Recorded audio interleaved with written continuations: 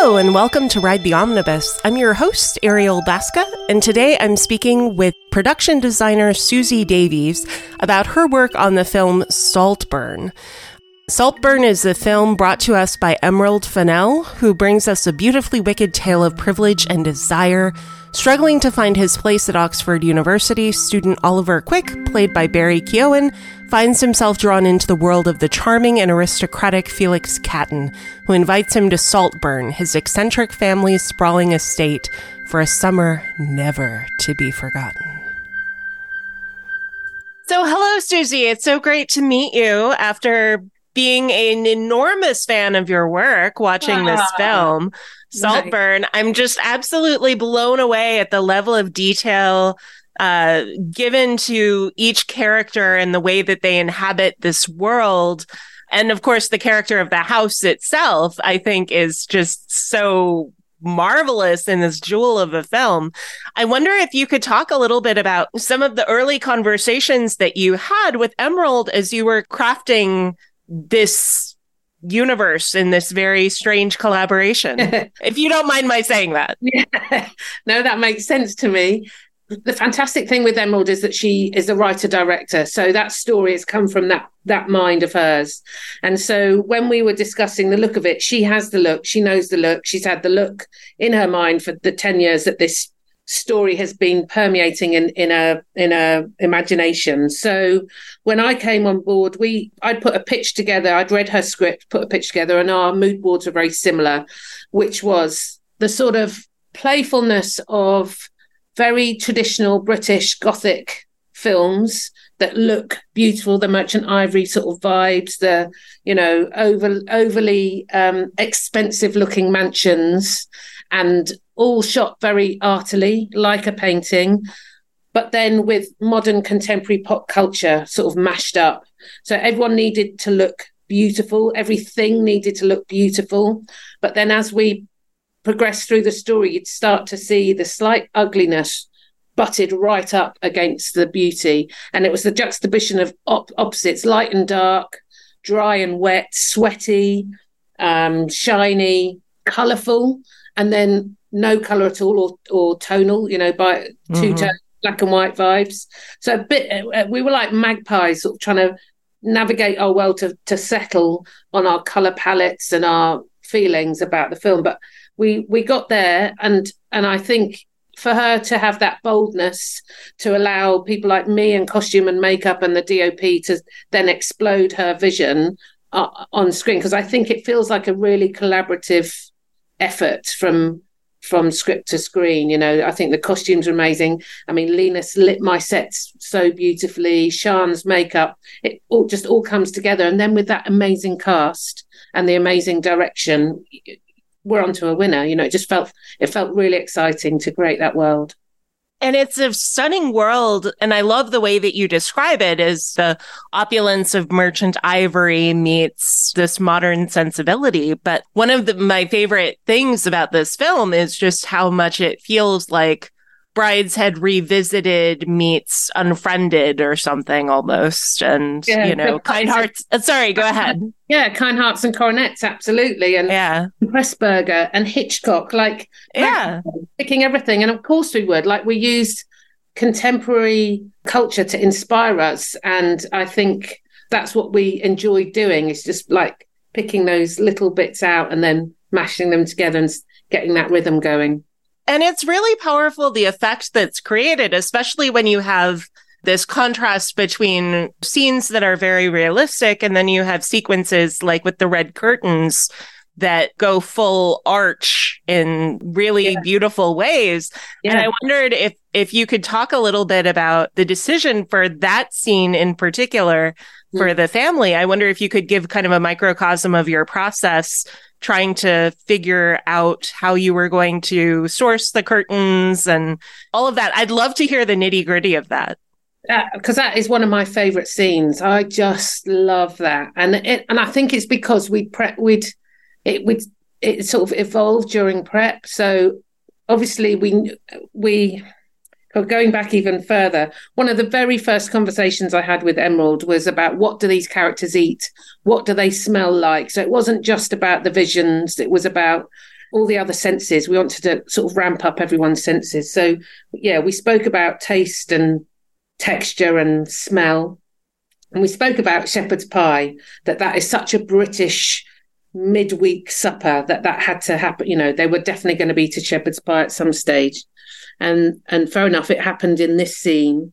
And in that particular room, in the location we were filming in, I mean, I was given free rein to do quite a lot to that house. However, that room that they called their dining room, it was we had such ornate plasterwork that I didn't want to paint near. I didn't want to change the colours, but I know I wanted to bring more colour into the room. So we did it with chair covers, and that's where we meet Oliver having the runny egg.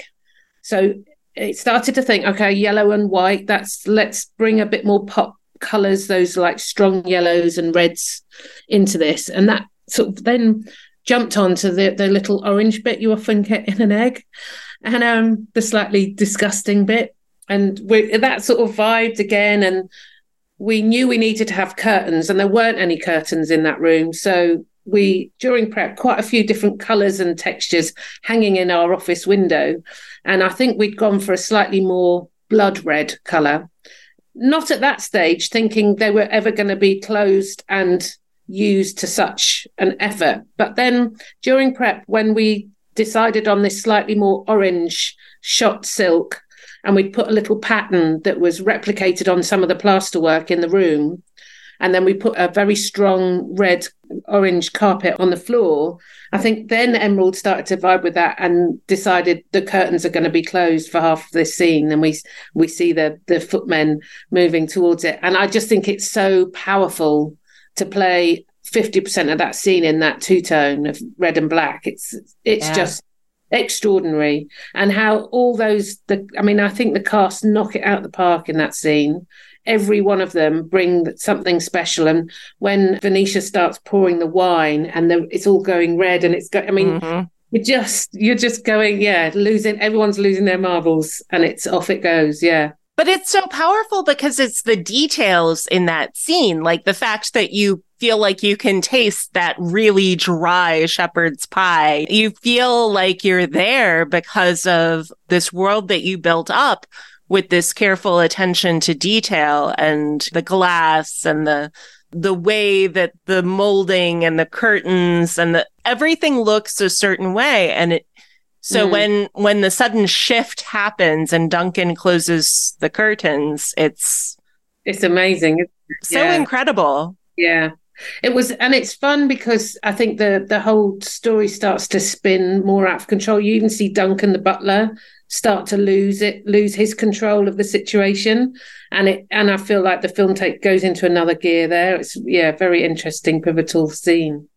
No, it's absolutely stunning. And I wonder also if you could talk a little bit about how you worked with props as well, in terms of trying to come up with exactly the right fit for certain kinds of pivotal pieces, let's say, like the Catton Players. I'm very curious about how those things came to be.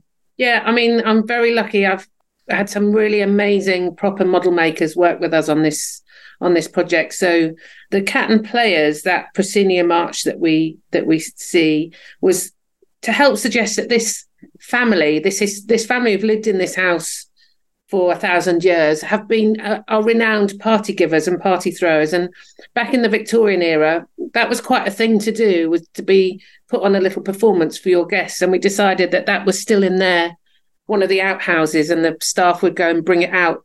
And the Catton family would have maybe 2 or 3 parties a year, so it wasn't unusual, and they had everything.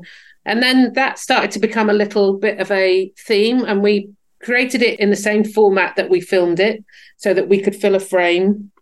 And then we put it in that little Poirot box and had our characters dancing. And again, the mechanism goes slightly off, so they're all sort of playing. And that was like a happy accident. We couldn't make that run smoothly at all, but actually it worked. It was fortuitous, because I think Emerald was like, I prefer it like this. This is what I want. They're all losing it. Yeah, it was really fun to do all those small details. Yeah. And I wonder if you could also talk a little bit about, is there a particular distinction that this film holds in your career? I'm just very curious. I mean, I feel very lucky to have worked with Emerald on this. You know, it was a really special project. It was one of those jobs where the whole crew really, really were a real team doing it. So, and for a filmmaker, our process of making films is often different from a viewer. I'm never going to see this film in an audience and not know about, with an audience and not know about, I've known about it. And in a way, I feel annoyed because I would have liked to have been shocked as much. I mean, when I first saw it, I was blown away because it was 6 months after I'd finished my work on it. So there was a nice bit of separation. But ultimately, for a filmmaker who makes these films, we don't get to see it as an audience member. So it's more about the adventure and the journey making it. And this was one of the most amazing, rewarding journeys that I've made, just to be able to be given not free rein, but I just felt like we all hit the ground and we're going in the same direction. So it felt really satisfying to have an end product look so good, and all our work be seen. So many people I speak to pick up the details like you about, with the curtains and the food and things like that. It really means a lot to all of us, that people see the detail and the effort we go through. Sometimes you'll do a film and you don't see the effort behind it. And I guess you shouldn't see the effort to a certain extent. It's a story being told, but it's nice when we get recognized for the work we do, especially when we've had such an enjoyable process doing it. Oh, and it's really stunning attention to detail, and the passion that you all brought to this project shows through so clearly. I want to thank you so very much for sharing about this process and this magical film. I can't say enough wonderful things about it. It's definitely one of my top films of the year. So Ooh, nice one. Thank you so much for the questions. Really good. Thank you. Well, thank you so much. And good luck with what I hope is a fruitful award season, shall we say? So cool. Thank you so much. Thank you. Thank you for listening. And thank you for taking a moment right now to reflect with me on the history of the land you are listening on now. Whether you are stuck in traffic or sitting in your office chair, take the time to look up whose traditional lands you are on now and what treaties govern those territories. I record this podcast on the site of land stolen from the Manahoac people.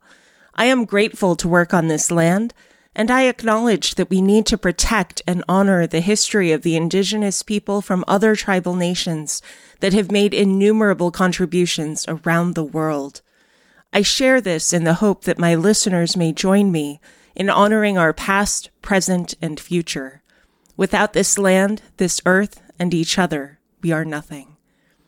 Before I go, please take 30 seconds now to leave us a 5-star review by clicking on Support the Show in the show notes. We don't want your money, we want your words. A simple RTO rocks my socks expands our reach and helps us keep bringing you great content. And connect with us on Instagram and Twitter, where we are at Omnibus Ride. You can also visit our website, omnibusride.com, where you can go to dive deeper into our content and learn more about the show. A special thank you to our amazing editor, William Dass. We truly couldn't do what we do without him or Danielle. Be well, be safe, and keep in touch.